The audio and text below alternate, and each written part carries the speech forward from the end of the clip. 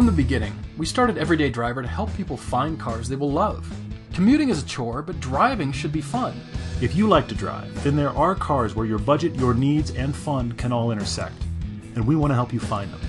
I'm Todd Deacon. I'm Paul Schmucker, and this is the Everyday Driver Car Debate.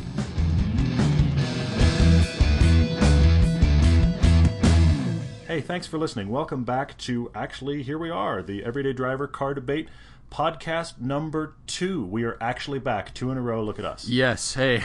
Well, it's not like we're going to announce every single podcast which number it is, but we might. No, we're not. Hey, I don't think we will. That allows us to go out of order. But hey, 2 in a row, I may as well call out the number. I think that's pretty significant. So here's what we're going to cover tonight. We're going to cover a similar structure to last week. We're going to mainly get toward our car debate. We've had another viewer write in. This is Michael Thompson from Arlington, Virginia, has written for us, which is really cool.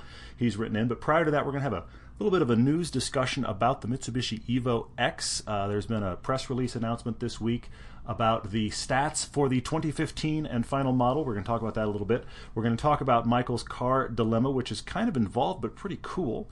And then near the end, we're going to talk about how you can help the show. That's a very common FAQ. We cover some of it in our normal video FAQs, but we've had a lot of specific questions about that. We're going to get into that at the end. But first and foremost, my friend, let's talk Mitsubishi Evo. Let's do. I am very sad about this, as we just recently drove it again with our Nissan GTR shoot, and reminded how great this car is, and what a tragedy that Mitsubishi has stopped building this car. I can't believe it. Well, going to stop. I mean, that's the interesting thing about the press release that's come out this week. I mean, they're having a 2015 model. 2015 will be the last model. And the 2015's got a few changes. They're talking about the package names, and I mean, it's minimal. It's like moving the chess pieces kind of stuff. Changes, it's not, yeah. Exactly. It's not anything significant. It's essentially, hey, look, one more year. But that's the significant thing. It is one more year. That means a year from now, next summer, they will no longer be being made, and the ones that are on the lot will be all there are. Well, so I'm glad they're extending it. I agree. I guess I say stopping just because there is no future development on this brilliant little platform. And Agreed. You know what's happening now is that now that Mitsubishi is quitting production after next year, what in their lineup is relevant in any way for a driver's enthusiast car? Oh, I couldn't agree with you more. That is the biggest tragedy of this brand. I mean, here is a car. Here's the thing about it. From a car perspective, it's becoming long in the tooth. I mean, introduced as the 08 model years, introduced in 07. So it'll be 8 years of production by the time it finally dies. That is a long time. That is overdue for a refresh. We're talking about a car that has survived through 2 different generations of its main rival, the STI, including, let's be honest, last generation STI had a mid-cycle refresh that became quite a different car halfway through. So you could almost argue 3 variations of the STI, and the Evo has remained relevant, and now, poof, vanished in a puff of smoke. You know, it's really too bad. Like I said, I was reminded how much fun we had driving that car, and really how brilliant everything is. And like you said, despite how long in the tooth it is, how much it needs not just an exterior or styling refresh, but just technologically speaking, imagine what would be next after that car. What could be next? And from a styling standpoint, it could be even more aggressive. And you think, wow, just for all development to die, did workers at Mitsubishi quit over protest that they're no longer building this car? Because I would, if you no longer get to work on a car that is relevant or interesting or fun to drive like that. Mitsubishi has no halo car now. There's nothing for them to say, hey, attract buyers, come to our brand with this driving enthusiast brand, driving focused brand, and what we really want you to buy is this, give a boring name to anything else. Well, but there's 2 thoughts there, I feel like. I mean, you hit on something key, and that is, what will the halo car from Mitsubishi be? Every brand, I don't care how boring they are, has some sort of halo car. Some sort of, wow, I didn't know they made that car. Now they won't even have that. So what's the car that takes the place, that's left in the lineup? That's one question. And then, again, when we drove it recently, you brought up a great point. We drove it recently against the GTRs, and that video, if it's not out yet, it's bound to be out almost any day at this point by the time you hear this. The shocking thing is that car has remained technologically valid and in some ways, technologically advanced even 7 years on. Right. So how does that car come from a brand that, as you said before, has got nothing else? Nothing at all. Well, so if you are in the market for an Evo, if you've ever considered an Evo, this is the time to buy. This is the time to go find one, because I suppose we could argue that prices are going to go up now that the top of the line, the fantastic car from Mitsubishi is no longer being built. So you might want to get one now. If you've ever thought about getting one, if you've ever thought, what is this like to drive, we can tell you it's unbelievable fun. I'd say go shopping for one. I'm curious to know if those prices are going to start going up. I'll be very curious as well. I mean, I don't know that they'll go up on the original sale, but I think once they actually quit making them, and then I wouldn't be surprised if a year from now they hang on to their value. I don't know that they'll be sold for extra, but I think they'll hang on to their value for a while because of what they are. It'll be interesting to see. But on a side note, I was thinking about this earlier. Mitsubishi versus Mazda. Okay. And here's my point. Mazda and Mitsubishi are both, these are small car companies. These are not big car companies. Right. They're not partnered with big names. I mean, Mazda used to be partnered with Ford. Right. But frankly, I would argue that since they are no longer with Ford, they've actually made better models. If you look at Mazda's lineup right now, here's a small Japanese company. You look at their lineup, they have something genuinely competitive, or in some cases, category leading in almost every category you can name. You want a sports car? Miata. You want a hatchback? Mazda 3. You want a midsize sedan? Mazda 6. You want a worthwhile 5-door SUV? CX-5. These are all excellent cars in their market. And all of these stand alone on their own merits. All of those, absolutely. All of those Mazdas that you named, they could just have one in their lineup and it'd be excellent. But in just about every category, they're strong across the board. What car can you name from Mitsubishi that you now lust after, that you think, Agreed. Wonder what it's like to drive that? The thing I come back to is the only press they've gotten recently, and I hate, honestly, because I like the Evo so much, I almost hate to talk about Mitsubishi this way, because the Evo still is in my top 5. Yeah. But the only press they've gotten recently as a company has been press coverage of how bad the reviews are for the new Galant. This is the press they're getting. So now the question remains, will Mitsubishi go the way of Suzuki in the United States? Suzuki used to build some fantastic cars. We never got a chance to drive that Kazashi on camera. That was a good-looking little car and pretty fast. It was a better car than you'd think, yeah. So now is Mitsubishi going to start losing sales to the point where they go the way of Suzuki? They don't have a halo car. They don't even have interesting cars across the board like Mazda does. So frankly, I'm worried for them. I'm really curious to see. I mean, here's the thing. They may do the Toyota thing. They may ignore all enthusiasts and rise from the ashes, selling a lot of very marginal average cars. But the problem is right now they don't even have those cars to stand on. Right. The cars that they make in the normal categories aren't getting noticed. And here's a brand that used to have, I mean, they weren't the greatest ever, but there's a big enthusiast background. I mean, they used to have the Eclipse. They used to have the 3000 GT. They've had Evos forever. And now they have what?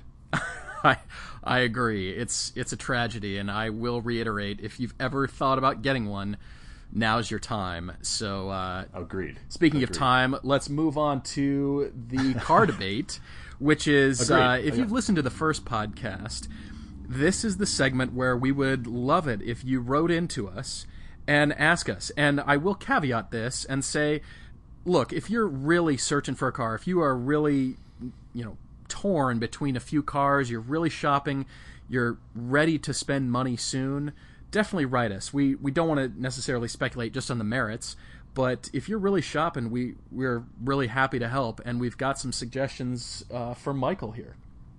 Yeah, thankfully, we're having a few of you write in every week, which is really nice.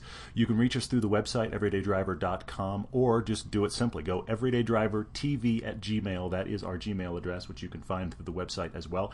Send us your thoughts, or your debate as it is. But also, in the process, send us a little bit about you. That was the thing with Michael. We kind of want to know who you are, not just your budget and what you're already looking at, but what car are you coming out of? What kind of driving do you do? These are key things in our discussion. And when Michael wrote to us, the thing I think is fascinating about him is the number of cars he's kind of gone through in the last few years trying to find one that works for him. Here's a guy that commutes mainly. I mean, he commutes 12 miles a day. He goes from Arlington, Virginia to D.C. He works at some sort of restaurant. I don't know what, but he works at some sort of restaurant. So most of his driving, this is not a track driver. This is not a guy that does backcountry blasts, really. I mean, most of the time he's driving a commute car. However, he's an enthusiast at heart because he wants something that's still fun to drive. So what I find fascinating about what he sent us, Paul, what I think is crazy, is here's a guy who in the last year has had both a Scion FRS and a Focus ST. Well, so listen to this list that he sent us that he's considering. He's currently got the Focus ST, if I'm not mistaken, based on his words here. So listen to this list that he's written in that he's considering. A 2004 Volkswagen R32. So he said it's got low miles, about 20 grand. A 2014 Fiesta ST, and by now you should know how highly we rate that ST. Yep. A 2010 WRX. Okay, that could be a great choice. And he's also got the current car that he owns, that 2013 Focus ST, on the list too. So, as you said, definitely an enthusiast. Hot hatches are very, very highly sought after and fun to drive. He is aware of that. And what strikes me as I'm reading this is the tragedy that the United States doesn't get some of the better hot hatches throughout the world, namely some French cars and some other Italian cars that we just don't get that could be options, but they just aren't available here in the United States. So I'd say our decisions are kind of limited here, but I do have a wild card towards the end that I will throw out that I thought of. It's a stretch maybe, but it is maybe a consideration. So, well, I mentioned one of the things I mentioned to him when we first started talking about it, before we actually put it on the podcast, is I mentioned to him an initial debate about this, which is how we got more information.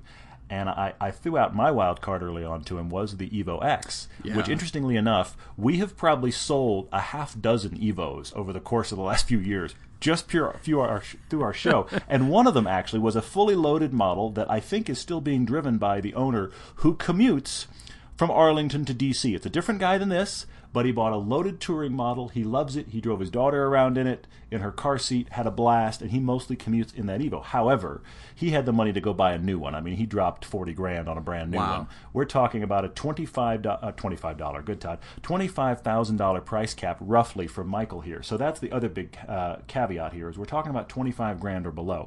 He is considering new or used, which is helpful.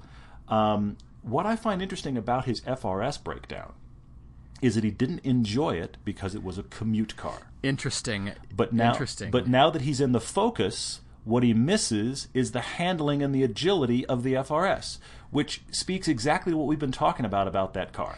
You know, something also caught my eye, Michael, on your response, and that is your interest out here about getting a track car eventually.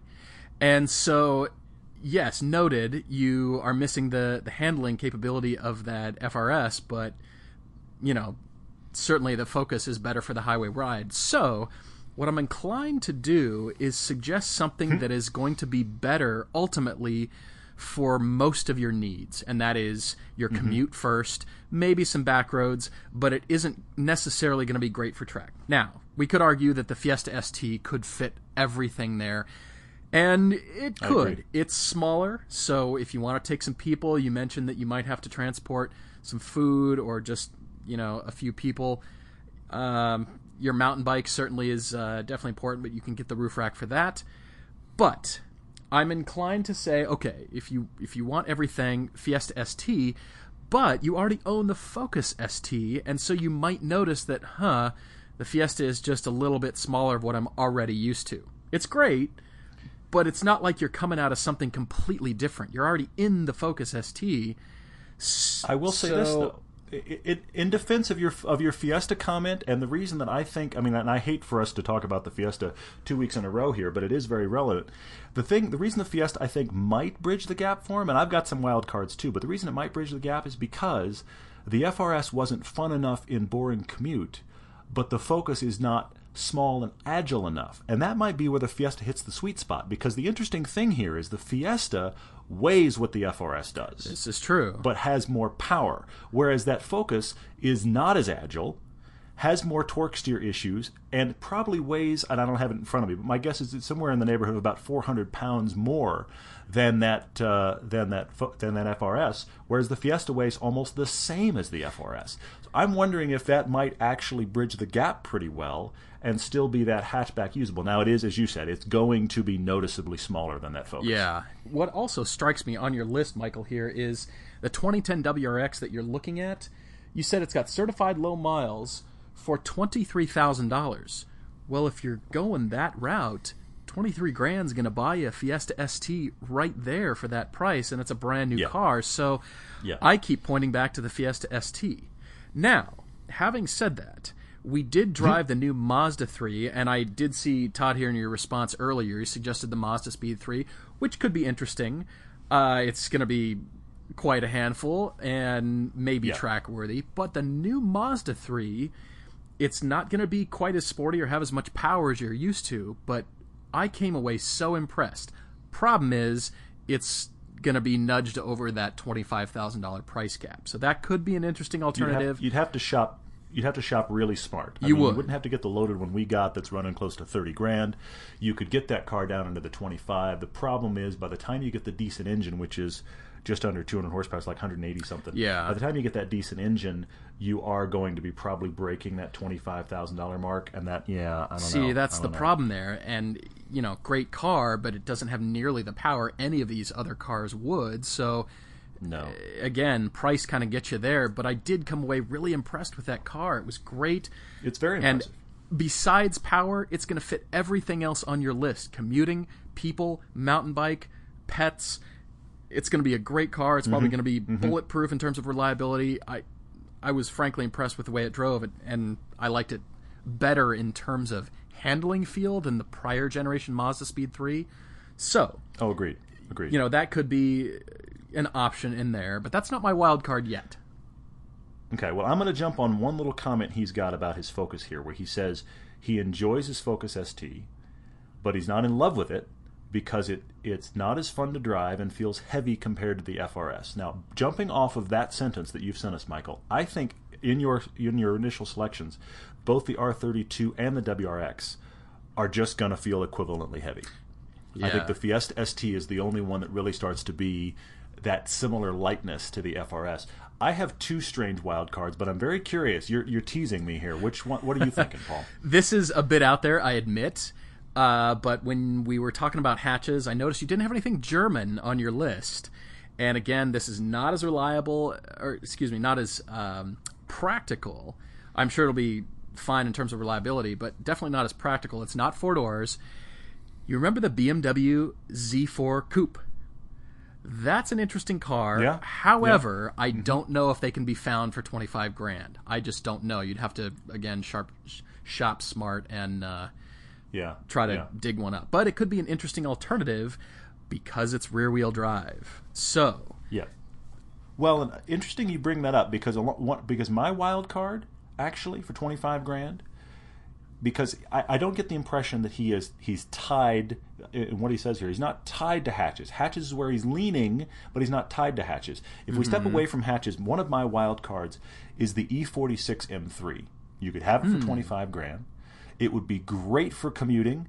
It would feel really classy and nice. There are those seats in the back. They're not great, but there's seats in the back if you've got to take stuff. It's going to be every bit as roomy as the FRS, maybe a little more. But you do have seats in the back. It's going to feel really classy and nice in any commuting situation. It's going to be a really nice car for all of that kind of stuff. It is agile, and if you wind up on a back road or you end up needing to track the thing, you can. Now, because it's a 2-door coupe, it's going to be a little odd with the roof rack and the mountain bike. That's going to be a little strange. But I do think that's an option. I think that's a consideration point. That's interesting you bring that up, and that makes me think of the Audi S4. If you're going more sedan, that would give you the all-wheel drive kind of stability that you mentioned, Michael, that you might be looking for. Yeah, it's going to be heavier. Those older S4s have the V8. You're not going to get that turbocharged screaming engine, but in terms of space and room and power, and definitely the class, the classiness is going to be quite a bit better on that car. So, although on that BMW Coupe, you could get the 4-door. You could try to look for a 4-door instead. Well, but the E46 didn't have one, I don't think. The E36 did, and then 36. the E90 series did, but the E46 doesn't have a 4-door M3, I don't believe. E46 was from... Somebody is currently looking it up as they listen to this to see which one of us is right, but I'm pretty sure it does not. Really? That was what years was the E46? Remind me again. It was the 03 to 08. I should have Wikipedia in front of me or something. But I think they did. I remember seeing that Really? that copper-colored M3. I don't think they made very many of them, so they'd be hard to find. But I do think they made the 4-door. I don't think they made them at all, but okay. I think they did. Somebody is currently checking us, and it'll end up in the comments on Facebook. Yes. Somebody will decide that one of us is a moron. Yes. And we're willing to hear that. That's fine. Well, so we've got some interesting choices out here. Yeah, the hot hatches are fun, but I'm reading this list again, Michael, and I'm thinking to myself, you've almost exhausted the list. You've almost owned everything on this list, and I bemoan the fact that we don't get the plethora of options like the rest of the world does. All these great French cars and, like I said, some Italian cars, some Alphas, or something like that could just be different driving experiences. We're kind of limited in that category, so we've got to branch out. We've got to push it a little bit more. Well, I think we may end up with another Fiesta ST recommendation, but anyway, so there's that. So what you're saying is we've switched from selling Evos to selling Fiesta STs now. Apparently, that is the purpose of us now. We and the Smoking Tire, our entire purpose is to sell the Fiesta ST. That's right. I don't own one, but apparently that's all that's happening right now. And we've sold so many that they've stopped making them now. We've pretty much put them out of business because we've made so many recommendations to buy an Evo. They no longer make them. Awesome. Exactly. Well, honestly, Michael, if you get the chance, I would recommend that you try to get into either the Z4 that Paul's recommending and or that M3. I'd be very curious to hear your thoughts about that in relation to what you're going for. I am most intrigued by the fact that you miss the light handling of your FRS. That, to me, is quite intriguing just because that is the thing that puts that car alone in the marketplace. So if you're missing that reality, you're kind of stuck, frankly. It's kind of one of those things you kind of have to give up. I mean, the only thing I could recommend, this is going to sound really insane, that would keep that, but keep commutability. Is that a word? Commutability. Anyway, would keep, I'm going to go with it. Now. Would keep your commutability would be the Porsche Cayman. You could get one of those for $25,000. It would be much better for a commute. It would feel much nicer. It would be a much classier car. It would have that lightness that the FRS has. However, it has even less room. Now, it has more cargo space, but it has actual less passenger room.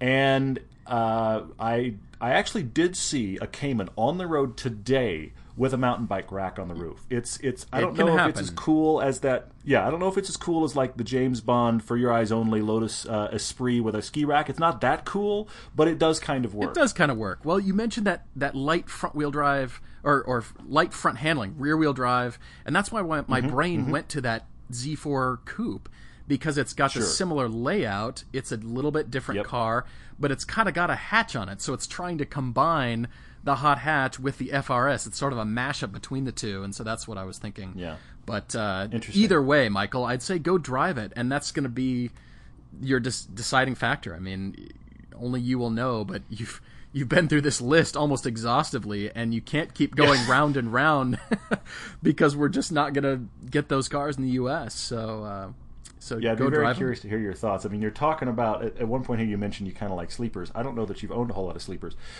in this list, but the problem that with sleepers, when I start thinking about sleepers, is they're all bigger cars. If you're missing the lightness of the FRS, that once I get into thinking about sleepers, they're all big cars with a lot of power, but they're not light, they're not agile. They just go. Well, so interesting. Yeah, like I said, we really appreciate you writing in. Keep it coming. Please. And Michael, hope that helps. Please let us know where your search goes and what you end up deciding to buy, or if you decide to keep that focus.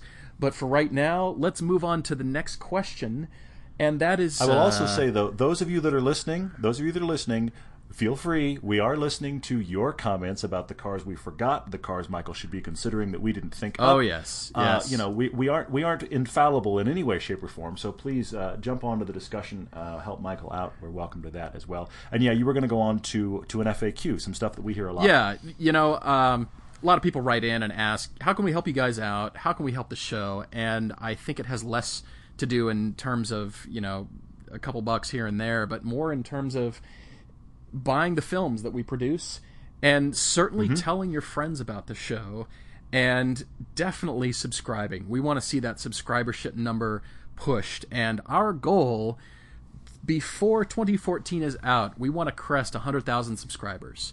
And I think, what are we currently at? 70 something, right about 70-ish? About 70 grand, yeah, about 70 grand. That's possible before the year's out. We'd like to have the 100,000 subscribers, and also, I'm going to go a step further.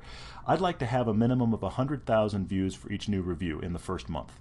There's people doing the walk around. I'm holding a camcorder and I'm talking to the camcorder, and I'm walking around a car, and then I drive it down a neighborhood. Those guys are getting 100,000, 200,000 views. We'd like to certainly think that what we're making is worth at least 100,000 views, but that's not going to happen by us sitting here and saying, hey, watch our show. It's going to happen by you guys sharing the show, and many of you do, and we really appreciate it. Agreed. Yes, we definitely appreciate you are the marketing department for the show, so agreed. We're doing everything we can to make it. So please yell from the rooftops to everyone you know about the show. So here's a question for the audience. You've asked us questions. So the question from us to you is about the seasons that we produce. Do you want that on Blu-ray? Would you like to see that as a compilation of everything that Todd and I produce in a year? Would you like to see that on a Blu-ray? Or maybe that's just a compilation that you could download digitally or rent as well. That would be another idea, just like we're doing with all of the films that we're going to be producing, like the 9/11 film. Do you want to see that? Would that be handy? Would you like it? Certainly be in higher quality. Well, you can watch it 1080p on YouTube. Well, but I would say we'll keep it to. I would say we'll almost keep it to Blu-ray, because the thing about Blu-ray that you may not realize is that we can offer you a picture quality on Blu-ray that has a higher bit rate. I'm going to get all technical here for a second, but we can offer something with a higher bit rate than you can watch when you're watching a streaming. So if you have a Blu-ray player, if you like Blu-rays, that is actually the question. Would you want? And I'm just throwing it out here.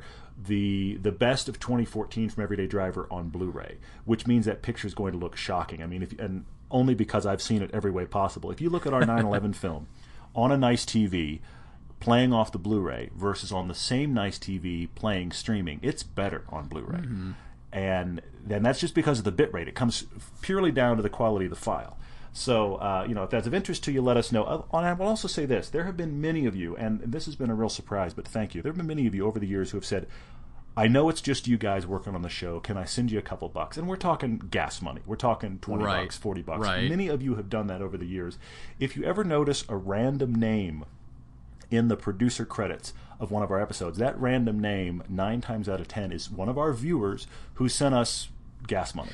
If you want to do that, you can find us through PayPal. That's not something we really advertise because, again, you guys sharing the show is even more important than that. Agreed. But a few of you have really kind of, for lack of a better way to put it, in a nice way, chased us down and gone, no, seriously, how can I do this? So thank you to those of you that have done that. And not that we would turn down the money. That's not what I'm saying. No. By any means. No. That's not at all. very helpful, and it does go directly towards paying our expenses, paying for fuel, for meals, all the video production that we need to do. So we don't even get paid. So no, that definitely goes towards the production. But let us know on that Blu-ray, just the seasons compilation, because it costs money to have those made. It's a lot of time and effort to put that compilation together, and we're asking, would it be worth it? Would that be something you would watch and purchase? So please let us know. Now, even without that, I will say this. I mean, keep in mind, our 9/11 film is out there. If you haven't seen it on Blu-ray, there's a lot of extras on there as well. Please, if you're interested, please track that down through our website or on Amazon.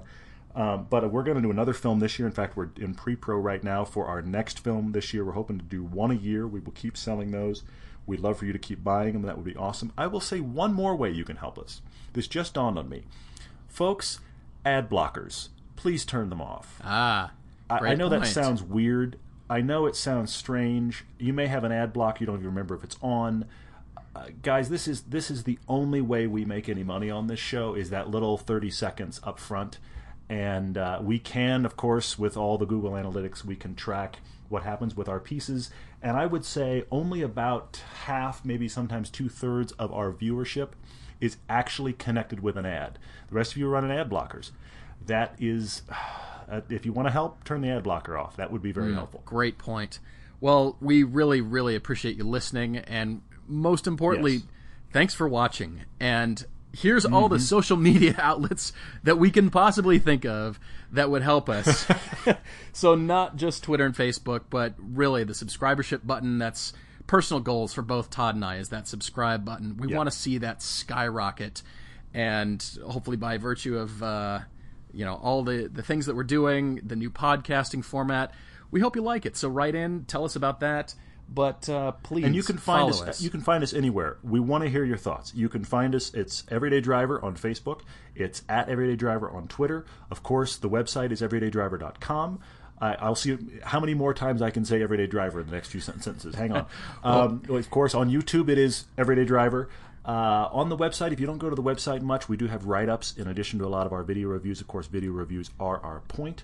But you can put comments or questions in any of these outlets. We welcome them. We do read them all. And now that we're doing this podcast, you can be a little more interactive with us. So run to any of those places and share with us your thoughts, your disagreements, the places that were stupid. We do read it all, so feel free to share. We do. And I thought of one more thing, and that is Tag Tuesdays on Everyday Driver. So if you see a license plate with something that you just can't stand, or you think, isn't that the state of society today? Or anything that strikes you that might be funny and worth showing on Twitter or Facebook, please send it in. Tag Tuesdays on Everyday Driver.